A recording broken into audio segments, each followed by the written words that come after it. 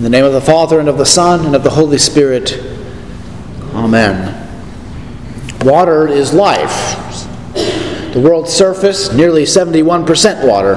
Our bodies, about 60% water. And hard-pressed to find something we do in daily life that doesn't involve water. Without water, we die. Water is life. The same is true throughout John's Gospel. John baptized Jesus in the water of the Jordan River. Jesus told Nicodemus that he must be born from above, born again by water and the Spirit. Later at Cana, Jesus made 200 to 300 gallons of water into the finest wine. I will give you living water, Jesus promised to the woman at the well. Jesus walked on stormy, wind-tossed waters of Sea of Galilee. Jesus healed a blind man with spit and mud to heal his eyes. Jesus washed his disciples' feet with a bowl of water. And when the soldier took a spear to confirm that Jesus was in fact dead on the cross, John tells us that from his side flowed out blood and water. So water is life.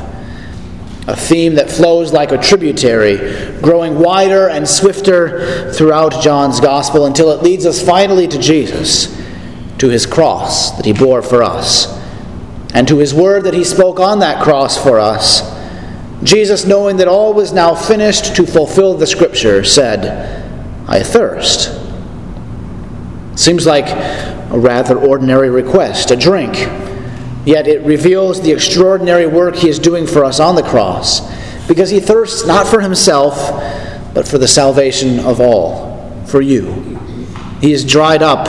He is becoming the draught of forgiveness for us who hunger and thirst for righteousness.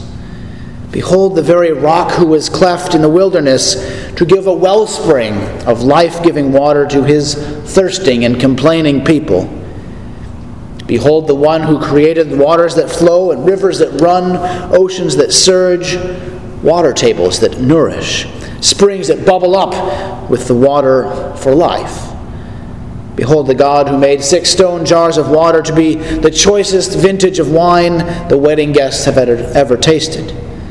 Behold the man who is thirsty, dried up, parched, his tongue sticking like Velcro to the roof of his mouth, even craving a sip of wine from a sour sponge. Behold the man who thirsts for you. If Jesus thirsts for us, then maybe perhaps we wonder, what do we thirst? For what does our flesh ache and groan? Not just drinks of water, perhaps. That's far too ordinary, far too everyday. For greater things we long for most often: money or power, influence, success, popularity, comfort, security perhaps. Maybe we thirst for more likes, more reviews, more followers, more respect, more attention, maybe even at any cost.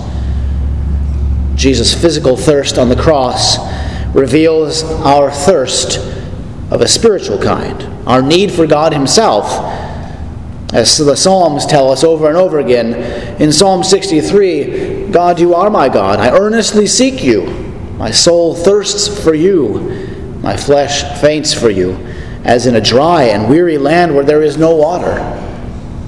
Or Psalm 22, like we heard, I am poured out like water, and all my bones are out of joint. My heart is like wax. It's melted within my breast. My tongue dried up like a potsherd, and my tongue sticks to my mouth. You lay me in the dust of death. Yes, we, like Jesus, are thirsty too.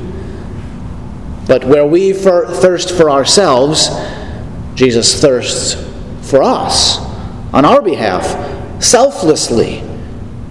He took on human flesh that also hungers and thirsts, flesh that needed to be sustained, flesh that was beaten and bruised and mocked, finally then nailed to a cross and hung to thirst as he thirsted for life, as he did all of this for you.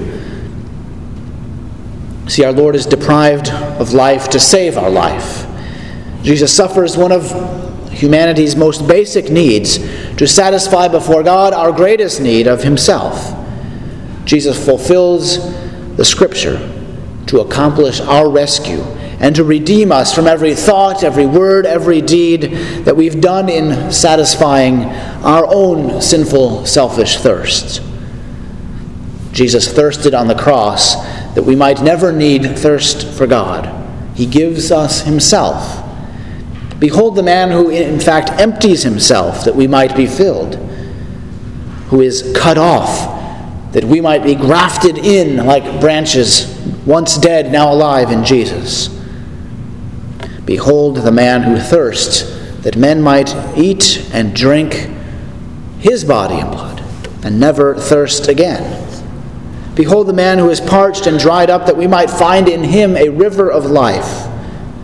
The man who thirsts as he dies so that you will never die.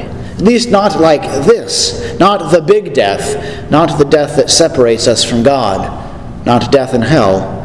No, Jesus took all of that for you already. So Jesus, in him is our thirst, and our desires and our needs, we find them quenched. Thirst, you see itself as a primal, hearkening back to the days of the garden. Every thirst is also eschatological. It points us ahead, on to the future, to the new creation that Christ will bring when he comes again in glory, to that river of life and that renewed heavens and new earth.